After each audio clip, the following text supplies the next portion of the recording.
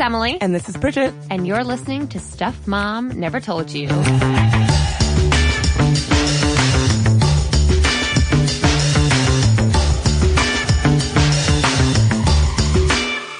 And Happy New Year. Happy New Year. I am ready for 2018. Are you ready, Bridget? I'm never quite ready. I'll get there. I'll be ready for it in like August. I love it. I hope everyone listening had a wonderful, relaxing, chill holiday break. And I'm thrilled to be back in y'all's earbuds because we got a lot to do in 2018. Some people are calling this the year of the woman, by the way. Have you seen that? I have seen that. Yeah. I think this will be the year of the not white man. I like it. So it's like a good year for getting clear on what you want to do with this clean slate that is the brand new year. I guess when this comes out, it'll be January 3rd. Mm-hmm. So pretty early into the new year. 3 days in is a good time to get together and get it together. However, as we start the conversation today around New Year's resolutions, I want to first acknowledge that New Year's resolutions have become very uncool, haven't they, Bridget? They have. And I actually have to admit that I'm not really down with New Year's resolutions. I think other people should do them. And if it makes other people feel in control of where their year is going, more power to them. They're not for me. Okay. Personally. Other than the fact that you're the ultimate cool girl, Bridget, why are New Year's resolutions so passé? For a lot of reasons. One, for me, I think that I never stick with them. There was one night my resolution was not to burn my tongue on any hot foods, and I was at a New Year's Eve party, and before that party was over, I had burned my tongue. Well, technically that means it was after midnight. Yes. Oh my God. So God, I started Bridget. my new year with a burnt tongue. So I was like, dang, I can't do them. I try to stick with something that's really, really small and tangible. Yeah. I'm going to read a book this year or something really dumb and small. I think that we should be thinking about getting our stuff together all year round. Yeah. And I think that New Year's puts a weird pressure on it that for me, as soon as it's a defined thing, I'm less likely to do it. You are such a rebel. You really as it's are. defined, I love it. It's not going to happen. Rebel without a cause over here. I think bust out the biker jacket, Bridget. I have one. I know you do. Well, actually, to be fair, you're in very, very good company. There's a lot of different pseudo-science thrown around this time of year about how 80% of people who set New Year's resolutions don't follow through, or there's another number of 8% people actually make it happen. So I totally get it. I think it's so funny because as a writer, I've pitched pieces on New Year's resolutions to major publications, and everyone comes back and says, no, we want an anti-New Year's resolutions piece, not a pro-New Year's resolutions piece. And I'm like, I'm sorry, I can't write that piece for you because I'm so into resolutions. And this, of course, makes me nerdy and uncool. However, I think we're all used to hearing that from me at this point, because I really think, especially in light of everything we talked about in the Role Overload series, all the ways in which women in particular can struggle with the many different hats we are expected to wear, that New Year's resolutions to me is a proclamation of ownership over your own destiny. Now, do we all own everything about our destiny? No. But I think it's almost a radical act to sit down and give yourself the time and give yourself the effort and focus to say, what would I want to do with my year if I could do anything? See, I actually am down with that framing. It's more positive and less sort of punitive if you don't stick with this thing you said you were going to do on January 1st and you failed in your year. I think sitting down and having a little bit of intentionality baked into your life about where you want to see yourself and let yourself fantasize about what your life could look like, what you want, where you want to be in the next year. I think that's okay. The thing that immediately gets me going is the idea that if you don't do X this year, then your year is a wash and you haven't lived up to your potential for 2018. Yeah. That's interesting because it really is a framing. It's a perspective. Definitely. And it's up to you, I think, to define your own perspective. But I was watching cable TV, which is not something I do too much of, but yesterday while I was doing little to no work at all. And all the Weight Watchers commercials are on full blast right now. Like all the join a gym, lose 10 pounds, all those sort of services and products that people want to hawk at you right now because they know that we're all making the same 10 resolutions. Definitely. I get how that could be annoying. And I am always someone who kind of rolls my eyes whenever things that start out seeming very like well-intentioned become sort of hyper steeped. And we know you're thinking about getting your life together. Here's a million commercials about why you should be going to the gym or joining Weight Watchers. It almost feels like it's exploiting a positive internal thing that people are feeling to like make them sign up for a gym membership or something. And so I think when I see the commercials like on a loop, as you've just described, I'm like, this again. It also just makes me feel bad because I know I'm the person who should be probably doing it. And I'm like, oh, I'm not going to do it. And then there's me on the other side of the spectrum who is quite literally hawking things at people right now who want to be overachiever, list-making, efficiency junkies like myself. So I take no offense at the very valid point you just made, but I also am laughing over here because I'm like, yeah, that's exactly what I'm doing because I like the proactivity of getting my stuff together at the top of the new year. Yeah, there's nothing wrong with it. And Yeah. I think that you are in good company because so many people are buying organizational tools and getting their house cleaned and all of that, like to start the new year off fresh. I think Right. that's a very, very Right. positive thing. So I don't want to say that is a bad impulse at all. I think around this time of year, you see so much about it. Yeah. And it feels a little bit weird for me. I also, something that one of my biggest pet peeves, speaking of people who are going to the gym and Weight Watchers, I hate how people who go to the gym regularly, the way that you're supposed to, sometimes shame people who are sort of doing it for the New Year's resolution, right? Like Yeah. they're like, oh, the gym is going to be full of people who are just there because it's New Year's. I hate that. I think we shouldn't. So I'm very mindful of not shaming Yeah, people who yeah. are taking the New Year's plunge and getting organized, getting a planner, getting their house cleaned, whatever the thing is they're doing. I don't want to shame them. Right. And so that's such an interesting point how New Year's resolutions have become a very judgmental thing that people have very strong opinions on. So I just want to name that as we start this episode. I think it's clear kind of where we stand on New Year's resolutions, and that's going to make this conversation even more rich, I think. I hope so. I like it. I mean, I'm excited. I'm going to resolve for the new year that it's going to be a rich conversation. Oh, I like that. Wait, so if you did have to name a single or any real resolution for your 2018, Bridget, what would it be? My 2018 resolutions, I mean, they're so dumb. One is to drink more water. It's kind of an easy. That's a great one. They're always super easy. So it's like, maybe I'll do it, maybe I won't. This one is more serious.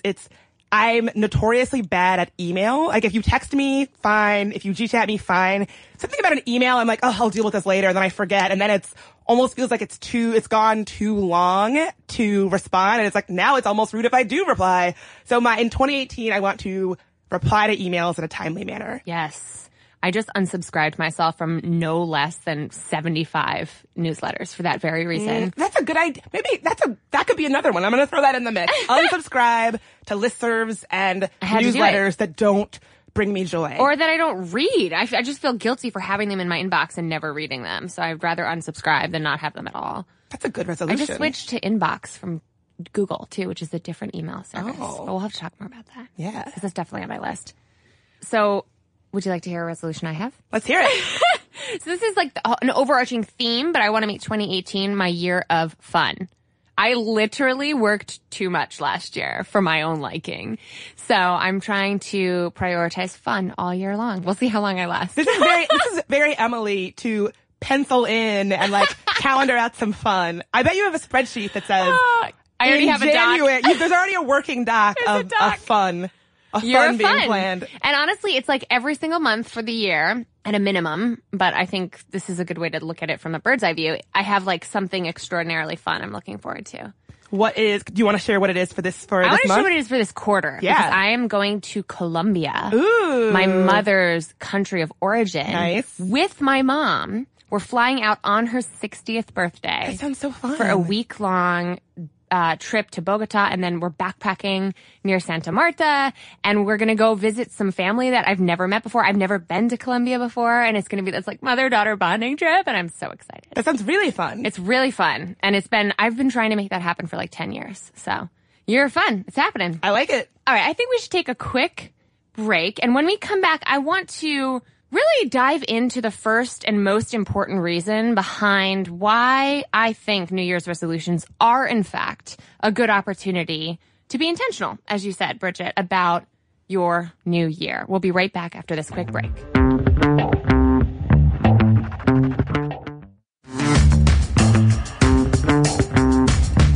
And we're back. And we are talking through New Year's resolutions, and especially thinking back to the Roll Overload series we did towards the end of last year. I want to acknowledge that if you are resonating with those episodes and you are feeling like, hell yeah, I am a working daughter or a working mother, or just a single lady who wants to think critically about the goals I'm pursuing, the roles I am playing, the hats I'm wearing, this is actually a really good time to make the new year a fresh start. In fact, a bunch of interesting research around behavioral psychology and how temporal landmarks like the first of the year or the first day of the week or the first day of the month or the first day of a new season have been shown to be really salient in terms of sustaining motivation when pursuing new goals. Catherine Milkman and her co-authors have produced research showing that the fresh start effect is very real. As it turns out, we are much more likely to have high motivation and more likely to actually sustain that motivation when we capitalize on temporal landmarks, on the start of something new. It's basically like you're riding a wave of motivation, which is more likely to be peaked at the start of a new, even psychological landmark. What I love about that part of the research is that it doesn't have to necessarily be tied to the first of the year. It can be a Monday or your birthday or the first of the month. And I think thinking about your goals in ways that are tied to some temporal thing makes sense. And I like the idea that it doesn't just have to be January 1st, here's what I'm doing for the year. It can be anything that feels like a significant temporal landmark in your life. Exactly. It could be a birthday. Totally agree. I think baking into this idea that it can be repeatable, that it can fit any kind of different life, whether or not that you're someone that the first of the year is a big deal for you, I think is better than having it be first of the year, this is your one time to make a new plan, and if you don't do it, then you suck. Right. Well, what's interesting is that these temporal landmarks tend to be days that stand out to you. So they just have to be meaningful to you to generate that fresh start feeling, kind of like that blank slate feeling that really does come up for a lot of us at the start of the new year. But I also like to think of this as something that happens every month. The fresh start that is the top of the month. I am way more productive and think more strategically about what I want to get done in a new month at the top of the month, as opposed to the middle or the end of a month. Same thing with the start of a new week. I'm a Monday person. I like Mondays. I know that makes me a weirdo, but I like the fresh start feeling of hitting the ground running at the top of a new week. And what's interesting is researchers they postulate that these temporal landmarks tend to be effective because they make us feel more distant from our past failures. Oh, that's so deep. I know. It's kind of like, it's almost like you can presume that I can be someone new. That's a really positive, aspirational way of framing it, I think. Exactly. Milkman herself writes, the fresh start effect hinges on the idea that we don't feel as perfect about our past as we'd like. We're always striving to be better. And when we can wipe out all those failures and look at a clean slate, it makes us feel more capable and drives us forward. That's like all those hashtag New Year, New Me posts you see on Instagram. Okay, to be clear, I'm not that bad. I have not hashtagged that just yet, but don't give me any ideas. The baseline here is if you feel like the new year is an opportunity for you to psychologically leave your past failures behind, capitalize on it. And that's why I like to seize that opportunity. Because if you think about it, it only comes around once a year. Although I like to do this kind of a thing on my birthday too. I always think about like lessons learned on my birthday from the past year, more so than goals for the next year. I like that. Yeah. But I don't know. I started this tradition about 3 years ago. Brad the Boo and I do an annual like collective New Year's resolutions list, which is way different. Like for the couple? Yeah. Are you comfortable sharing one of your collective resolutions?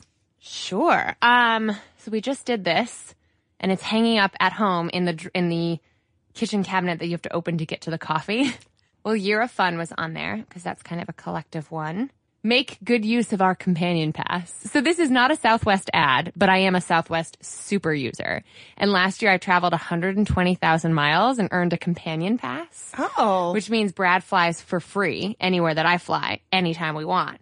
So we want to look back on 2018 and say we made very good use of that companion pass. That's a very good goal. Yeah, I mean, I feel like it's flexible. You know, it's not like a SMART goal, strategic, measurable, actionable, blah, blah, blah. Right. But it's a resolution. I like that. I like the idea of shared goals for people that have, shared lives. Yeah.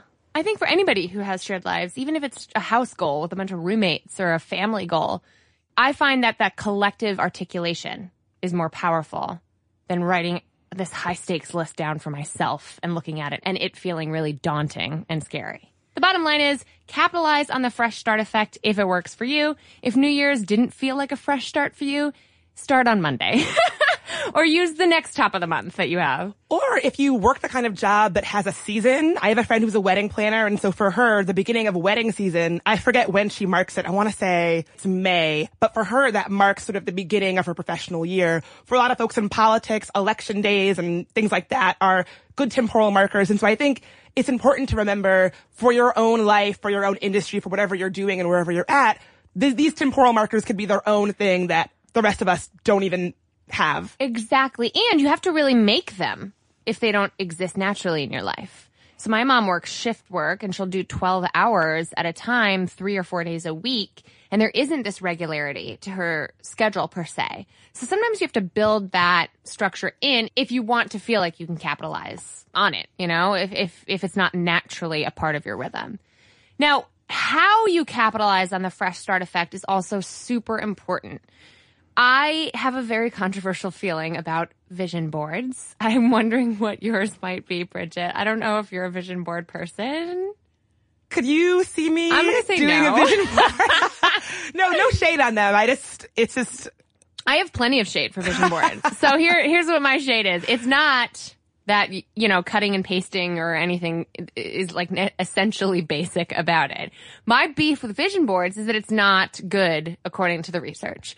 It is actually counterproductive to over-invest in your clarifying of your destination.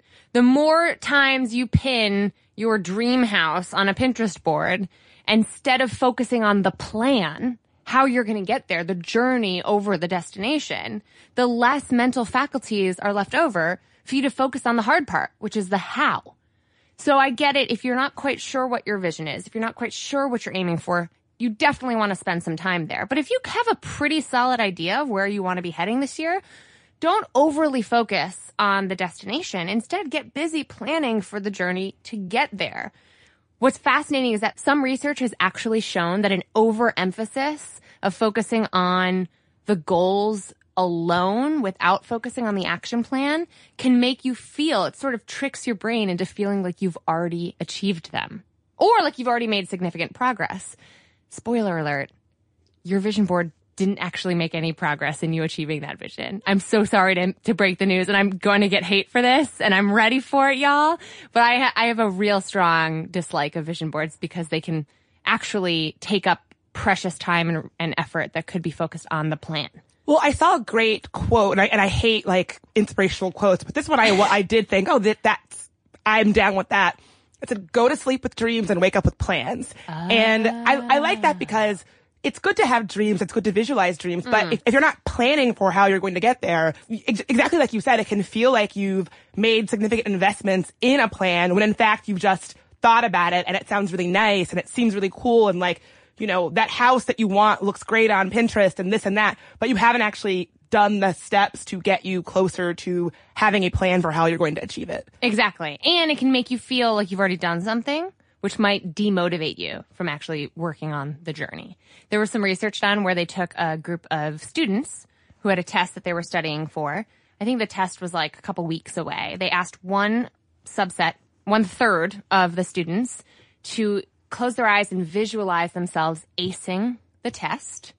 They asked another group, a third of the student body, to close their eyes, visualize themselves acing the test, and then write like 1 or 2 sentences for how they were going to do that, therefore provoking them to really make a plan. And then the other third, they did nothing at all. No exercise, no visualization, no planning. That's the control group. Which of those 3 groups do you think did the best on the test? Definitely the group that wrote about their plan. Right, exactly. As one might imagine. However, the most fascinating part of this research is that the control group... Did they ace it? They outperformed the group that was told to visualize success without planning. See, that doesn't surprise me at all. Mostly because it's how I live my life. Like, I'm not going to plan for this, and it kind of might go okay. Like, okay, no, that is not the conclusion to draw the conclusion from is this. don't plan shit, y'all. It's all a scam. That is not at all the conclusion I'm going for. But what's fascinating is that visualizing success alone without the second more important part of how you're going to make that happen can be worse than not visualizing at all. It really kind of takes me back to my political organizing days when you're asking people to make plans for how they will get to the polls. And so if you say, will you vote for XYZ candidate? And they're like, great, yes. If you say, okay, great, how are you getting to the polls? And you make them think about it, they're much more likely to actually vote if they even spend 30 seconds saying, well, I'm going to take the bus at my lunch break to go vote. Yes. If they just say, yes, I'll vote for XYZ candidate, they're less likely to actually follow through because they haven't even visualized themselves taking that action. Exactly. Because it's not always the intention that's not there. It's the plan. And lives are busy. People are busy. I think that's such a great example. And by doing that mental exercise, like you just described, it gives the voter, or really anyone with a goal, the opportunity to predict and overcome roadblocks before they arise. So if you had asked me if I was going out to vote and I said, yes, I'm going to take the bus, it might be in that very moment that I realize, oh, wait, I've moved since the last time I voted. I actually don't know where my polling location is. It might help me think about for the first time and spur me to foresee that I have a challenge that I wouldn't have otherwise foreseen and could have prevented me from voting. So it provides the mental opportunity for you to predict a roadblock and predict an obstacle. Why are you smiling at me like that? Am I geeking out? No, so that was just a good point. Sorry. You're giving me these bedroom eyes over here. Like, what's happening? No, I was just like, yeah, that's a good point. I think we should talk a little bit more about different obstacles and how we can overcome them to meet our goals after a quick break.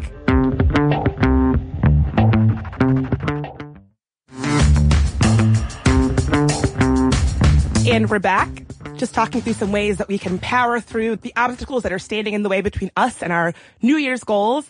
And one of them, something that I totally identify with, is even though you've got a clear goal, even though you have a plan for how you're going to get there, it's still feeling sort of sluggish and unmotivated when it comes to actually putting that plan into motion. Totally. I mean, New Year's resolutions wouldn't be what they are unless they were hard, right? Like, goal attainment is tricky. That's why there's such a wealth of research around them and products and services to help people make them happen. Because it's not that setting goals is hard, because people love setting goals, myself included. It's sustaining your motivation that gets tricky. And our bodies naturally kind of operate on a rhythm, and so does our motivation. We get very excited at the beginning of fresh starts. And of course we get excited when we're close to the finish line, but it's the slog in between that can be not exactly motivating. But I found this one incredible little trick that has been really helpful to myself personally, but also fascinating when it comes to business cases for it. And the idea is to give yourself a head start. This comes right out of one of my favorite books, Switch, by Chip and Dan Heath, all about how to change when change is hard, which is one of the books that I completely geek out about when it comes to behavior change and psychology and cognitive science. So in their book, they give this example of a car wash that used loyalty cards to try to create repeat customers. And again, this is a business case, but I think it can be absolutely applied to your personal goals, resolutions, and life writ large. One set of customers were given a punch card that needed 10 stamps or whatever to get a free car wash, whereas another set of customers at the same car wash was given this card with 12 stamps to get, but they were already given 2 stamps when they were handed the card. So that second group of customers were given the sensation that they kind of had a free start. They had the sense of investment like they'd been already given a gift of being ahead of the curve. They've been given a head start. Well, that makes perfect sense to me. It's that feeling of when you do a to-do list, when you cross off the first thing because you've already done it, you're like, oh, I'm well on my way. Even though it's a gimme, it's a freebie. I love that. Yeah. I do that all the time. Yeah. So look, if you're making a list, number 1, make list. Doing it right now. Done. Sometimes I make a to-do list just because I've done something I want to cross off. Oh. Do you know what I mean? Yeah. Like, oh, I just did the first thing of the day. I should make a whole to-do list and cross that one off. Yeah. It sounds silly, but these little head starts really give us that sensation in our brain of that feeling of completion so you can move on to the next thing. I think it sets yourself up for success. Right. What's interesting is even though both of those groups have the same distance to the goal, the response was significantly higher for the group with the pre-punched Head Start card. So your motivation is spurred on by progress itself. It's this idea that progress begets progress. Progress is, in and of itself, a motivation booster.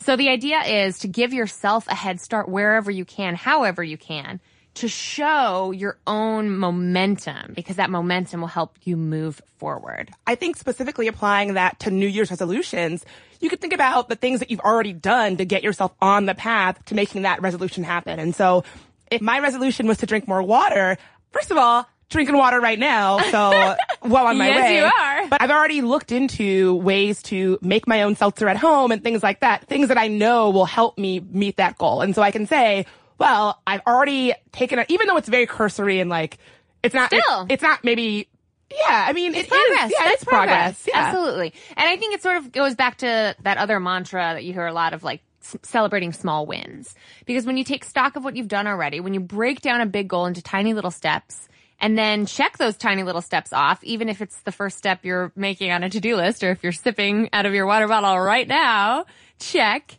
that creates more momentum behind you. And so I think not shortchanging yourself in acknowledging the progress you've already started or what makes you already uniquely qualified to make good on those resolutions. Taking stock of that is important. Yeah, it really can help us achieve our goals. And what's funny is at the very top of the episode, we talked about how powerful perspective is. It's not like one of these punch card holders had a shorter distance than the other. It was their perspective on that distance that was changed. Well, this might be kind of a weird example, but there's this commercial on TV for a credit monitoring service. And something that I like so much about what this commercial does is rather than targeting people who are really concerned about their credit and like have been monitoring their credit forever because they have good credit and they want to keep good credit, it's clearly targeting people who have not been doing that.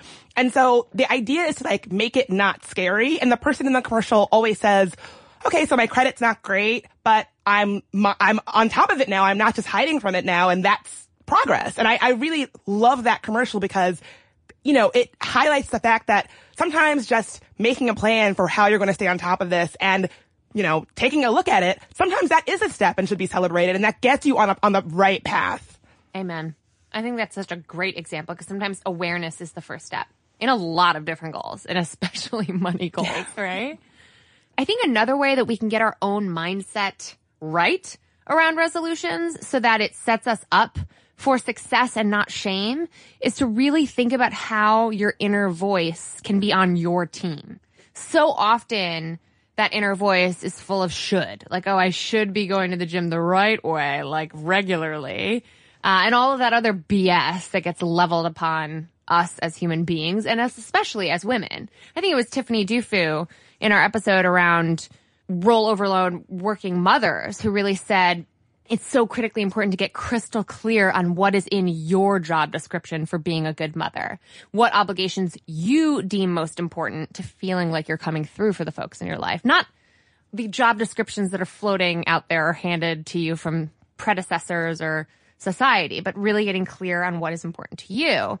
And when you can do that for whatever resolutions you have and get your inner dialogue on track or on your side, I think your perception of yourself while you're in the thick of goal pursuit, while you're in the slog of making good on those resolutions can have a huge impact on motivation and drive. I think that's so right. And I think it really comes down to the story that we tell ourselves in our head about who we are and what it means.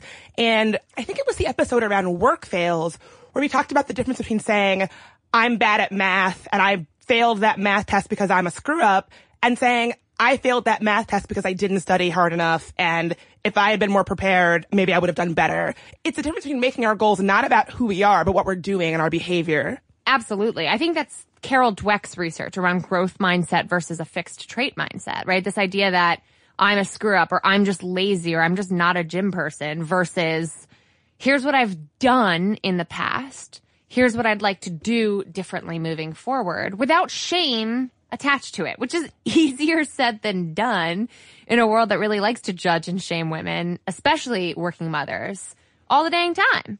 So I think it's about getting clear on what's important to you, but also acknowledging your own inner monologue can be something that helps or hinders you. I have a good example from my own life. Something about me is that I'm notorious for putting off going to the dentist because I'm terrified of the dentist. I mean, it's awful. Sometimes I cry. And basically, it was one of those things where I had to go.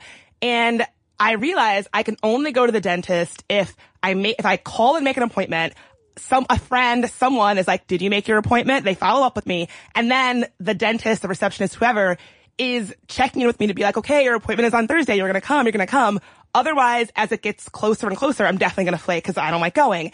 And I once told someone, gee, I wish I could get a handle on this fear. It's so irrational. I hate that it takes me this entire production to go. I'm an adult. I should be able to just go. And my friend said, no, you know what you need to be able to meet this goal. It just so happens that for you to go to the dentist, you have to have a friend make sure you go, and that a receptionist has to be very vocal with you to make sure that you're actually going to go. And that's okay. You don't have to attach shame to it. It is what it is. And so for me, I had internalized that I was this crazy, irrational person because I had to if a friend didn't ask me if I was actually going to go, I wouldn't go.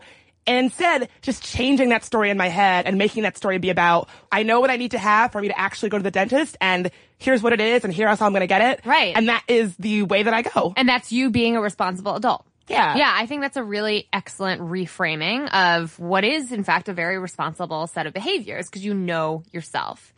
And if we can shed the shame and all the should in our inner monologue and beat ourselves up a little less, we can actually cheer ourselves on a little more. Which, again, it's easier said than done, but research shows that if you take the negative mantra, whatever it is that's running through your mind. I know my little sister, Izzy, who's now a friend of the pod and, guest on the pod in the past, she used to say to me, Emily, I'm just lazy. I can't make myself do this. And I used to say, Isabel, you're not lazy. What is it that you need to do to change your behavior? Or what is it that works for you? Focusing on the bright spots and then reframing that sort of negative story that's in your head into something that frames it in a more productive, positive, and growth-oriented way. It's one of those things that I hope our listeners can catch themselves doing moving forward. It's one of those things that might be very unconscious until you start paying attention to how you're talking to yourself. Because half the battle, Bridget, is making the unconscious more conscious. A lot of what we do is totally mindless. A lot of the behaviors we have, shopping decisions we make, purchases, routines, right, in and of itself embodies the idea that it's routine, it's habitual.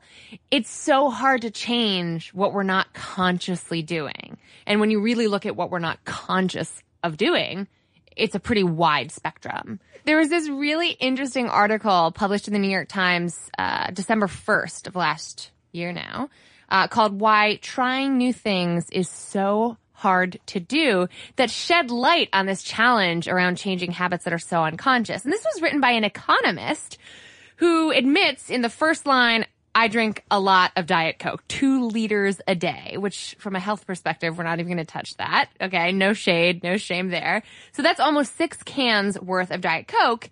He says, I'm not proud of the habit, but I really like the taste of Diet Coke. And yet, as a frugal economist, he knows if he were to switch to a generic brand, that savings would add up significantly. And over the course of a lifetime, he could save a whole bunch of money, which as a frugal economist, he would be interested in doing. And yet he doesn't want to experiment even for a day. Even once, he's never sampled generic soda. Well, what's fascinating is that he goes into how so many of the choices that we make throughout our lives are of this kind of habitual variety. He says that 47% of human behaviors are this habitual variety, where this is our habit, this is our thing that we do, and we're not going to deviate from it, even if we know it could save us money or time. Think about things like generic aspirin, where scientists have already said if you buy the cheap Target brand, it's exactly the same thing as the, whatever name brand. People still don't do it because it's this habitual thing. We get into this idea of this is what I do, this is my habit, and that's so hard to break. And it's like a risk aversion. We have an outsized fear of the potential of being disappointed when you go out to eat at your favorite restaurant. I know my favorite restaurant here in DC, I always order the same thing because you don't want to go to your favorite restaurant and risk having something that's less good than your favorite thing on the menu. Right? This idea, we overestimate the risk and we greatly underestimate the potential rewards of a little bit of personal experimentation. Even just a little bit of deviation from routine can cause you to discover a brand new dish that's even better. It's so true. When we were growing up, my mom always kept this one brand of lotion in the house, Lubriderm. And as I got older, I just thought, like, we are a Lubriderm family. We wear Lubriderm lotion. This is the only lotion that is for us. And I remember going to CVS once and they were out and I was like, oh, well, I guess, do I get, like, the idea that I would get something else, I had just in my head was like, I wear this brand of lotion. This is the lotion that I wear. And I don't even remember if I bought something else. I just was like, the idea of taking that plunge of buying something new, something different, just seemed so difficult to do. You're making so many marketing professionals listening to this podcast feel very satisfied right now. Because it's their job to make you that loyal to a brand. Yeah, and just like this economist describes in the article, and almost just kind of becomes part of the fabric of how we think of ourselves. Exactly. He goes on to say that, quote, many so-called choices are not really choices at all. Walking down the supermarket aisle, I do not make a considered decision about soda. I don't even pause at the generics. I act without thinking. I automatically grab bottles of Diet Coke as I wheel my cart by. So when thinking about New Year's resolutions and changing behaviors that can be so hard to change because we are habitual creatures as human beings, keep in mind that the potential rewards are greater than you might think for a little bit of personal experimentation. And the potential risks are often less severe than we think they'll be. And a little bit of, deviation from our routine can be extremely good for us. It's just that, making that deviation stick can be a little harder. And I think that even goes back to the point that you were making about, the story that we have in our head. Even that seems like a habitual behavior that if you can just snap yourself out of it or catch yourself before you fall down that rabbit hole of, I'm lazy, it means I suck, and this resolution's not going to get done, and blah, blah, blah. And like, if you can just stop yourself and pause, you can get out of that. That's the first step. Just being aware and hearing that inner monologue and saying, whoa, whoa, whoa, I'm going to take that phrasing, I'm going to take that story in my head and reframe it. That in and of itself is a huge achievement. And again, celebrating small wins, sometimes awareness is a first great step in the right direction. The other way to do it is something you already alluded to with your brilliant dentist strategy, which is the last piece of advice that I feel is very stuff mom never told you. And it reminds me of our last episode of 2017 is to not go it alone. I always say this in goal pursuit when it comes to your career, especially. Going it alone doesn't get you there any faster. And it's probably a lot less fun. And not to mention the research backs up that checking in with friends or accountability buddies on New Year's resolutions and goals can boost your chances of actually achieving them by about 33%, according to some of the most conservative estimates out there. Wow. There's also like 80% at more, a little more fluffy studies that are out there. But a 33% improvement on the likelihood of achieving a goal is well worth it, in my book. And this refers to some of the recent research done by Professor Dr. Gail Matthews at Dominican University. Yeah, I found that it can be really difficult for some of us to ask for help when we need it.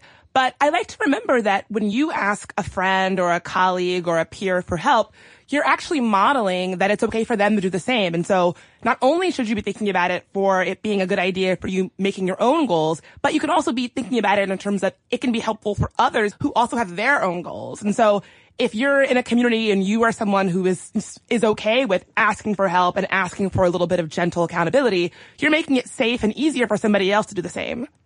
I think that is such a great point. We oftentimes confuse asking for help with defeat, at least I used to, as like a recovering perfectionist, I used to think if I can't do it alone, I'll have to admit my failure and go ask for help elsewhere. Now, when I'm making a list of things I want to get done or resolutions, one of the questions I ask myself is, who else can help me get there faster? And therefore, it makes the act of asking for help part of making progress. It's the same thing as making progress in my book. And it's also way more fun. It's way less stressful to go it alone. It's way more fun to co-create something awesome with someone you admire. Definitely. I completely agree. There's this other little wrinkle in the research that I absolutely love, which is this term called co-indulgence. You're going to like this, Bridget. So if you are feeling like you're having, I don't know, an off day, let's say we're trying to eat healthier in the new year, just as a hypothetical here. And let's say you and I were walking past Larry's homemade ice cream. Have I told you this story before? Because I feel like I've used this example a lot. No. I use ice cream examples a lot when I talk about co-indulgence. So if I'm walking past Larry's homemade ice cream in DuPont Circle alone and I'm like, screw eating healthy. I am not feeling like eating healthy. I'm going to go in and get myself something delicious here. I might be more likely after that to feel a little bit of guilt, a little bit like, oh man, I did something bad. I indulged when I was supposed to be eating healthy. And I might be even more likely to say, well, the day's ruined. I guess I'll just eat garbage for the rest of the day and try again tomorrow. Have you ever experienced something like that? Oh yeah. That's like when you're running late and you're like, I may as well get a the because I'm already late. Exactly. Like, you know how I feel about that. That's my go-to. A little bit of indulgence. Yeah. You're like, well, the day's ruined, right? Oh well, I'll try again tomorrow. I'll just be garbage for the rest of the day. Exactly. Now, I love this little bit of research because according to folks in the Journal of Consumer Research, this came from Michael Lowe and Kelly Hawes, they found that with co-indulgence, instead of solely indulging like I would if I went solo to get that ice cream, let's say you and I were walking past it together. And I turned to you and I said, screw it. I know we're supposed to be, eating healthier for the new year, but let's dive in. Let's get some ice cream. If you and I were to indulge together, 3 amazing things are more likely to happen. 1, our social bond will be strengthened because we just went through a little indulgence together. 2, we are more likely to experience less guilt. And 3, because it's a shared indulgence. Yeah. So it's not like I'm being a bad person. It's like, ooh, we just did a bad thing. Yeah. Which is inherently kind of more fun. Exactly. Sort of like a naughty, like, oh, we did something bad together. We skipped class together. Yeah. Or something. Yeah, exactly. And then 3, you're more likely to get back on track faster. So you're much more likely if you were to indulge alone to say, screw it, the day's ruined, I'll try again tomorrow, than if we were to indulge together and we'd be like, okay, we watched an episode of Housewives in the middle of the day while we were supposed to get this outline for this episode together. Wait, I feel personally attacked right now. Well, I'm just that was some rip from the headlines. That was ripped from the headlines. Together. Yes, ripped from our together headlines. As opposed to, like, if we did that together and then got it, we'd be more likely to get it together after that episode. I like that. And it makes sense because it really is like having a pace car, someone who can help keep you on track. And even if you fall behind or have an indulgence now and then, who's still there to help you get back to where you need to be because you're both in it together. Exactly. And so that's my hope for 2018 is that our amazing Stuff Mom Never Told You community and all the women that I will acknowledge. This is like a very bossed up episode because this is all the research and all of the tactics and all of the attainment junkie stuff that I cover at Bossed Up. It's my hope that we as women, especially in 2018, can commit to communal support for one another. We can commit to whether you're using this fresh start to make new resolutions or you're going to make next week your own personal fresh start for resolutions, that we can come together, ask for help when we need it, support each other in the slog that is actually making good on these things, and have a little patience with ourselves in our inner monologue so we can, lift as we climb together. Totally. I love that keeps coming back as our sort of unofficial motto for the show, but it's so true. And I think certainly the community of Stuff Mom Never Told You listeners has been personally very, very helpful in my own journey as a podcaster and just overall feminist. But yeah, I think embracing that is so important. Absolutely. And I have to make a shameless plug here for 1 second, because for folks who do want more of this kind of research-driven goal attainment, to-do list loving junkies like me, there is a free tool that we developed at Bossed Up called the Bossed Up Life Tracker, which you can get for free right now on my website. We'll link to it in the show notes. And it really encompasses all of the New Year's resolutions, tactics, and hacks that we covered today to help you overcome overwhelm, overcome role overload, and feel like the boss of your year and feel like you've got a community who's encouraging you each and every step of the way to have fun in a communal way in making this your best year yet.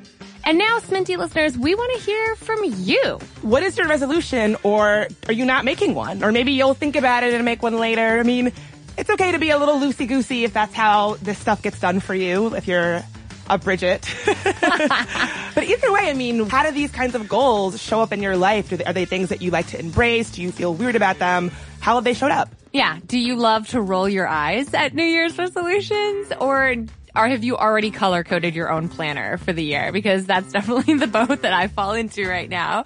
And I'm dying to hear where our listeners come in on this. So let's keep this conversation going on Instagram at Stuff Mom Never Told You. And as always, we love getting your emails at momstuff@howstuffworks.com.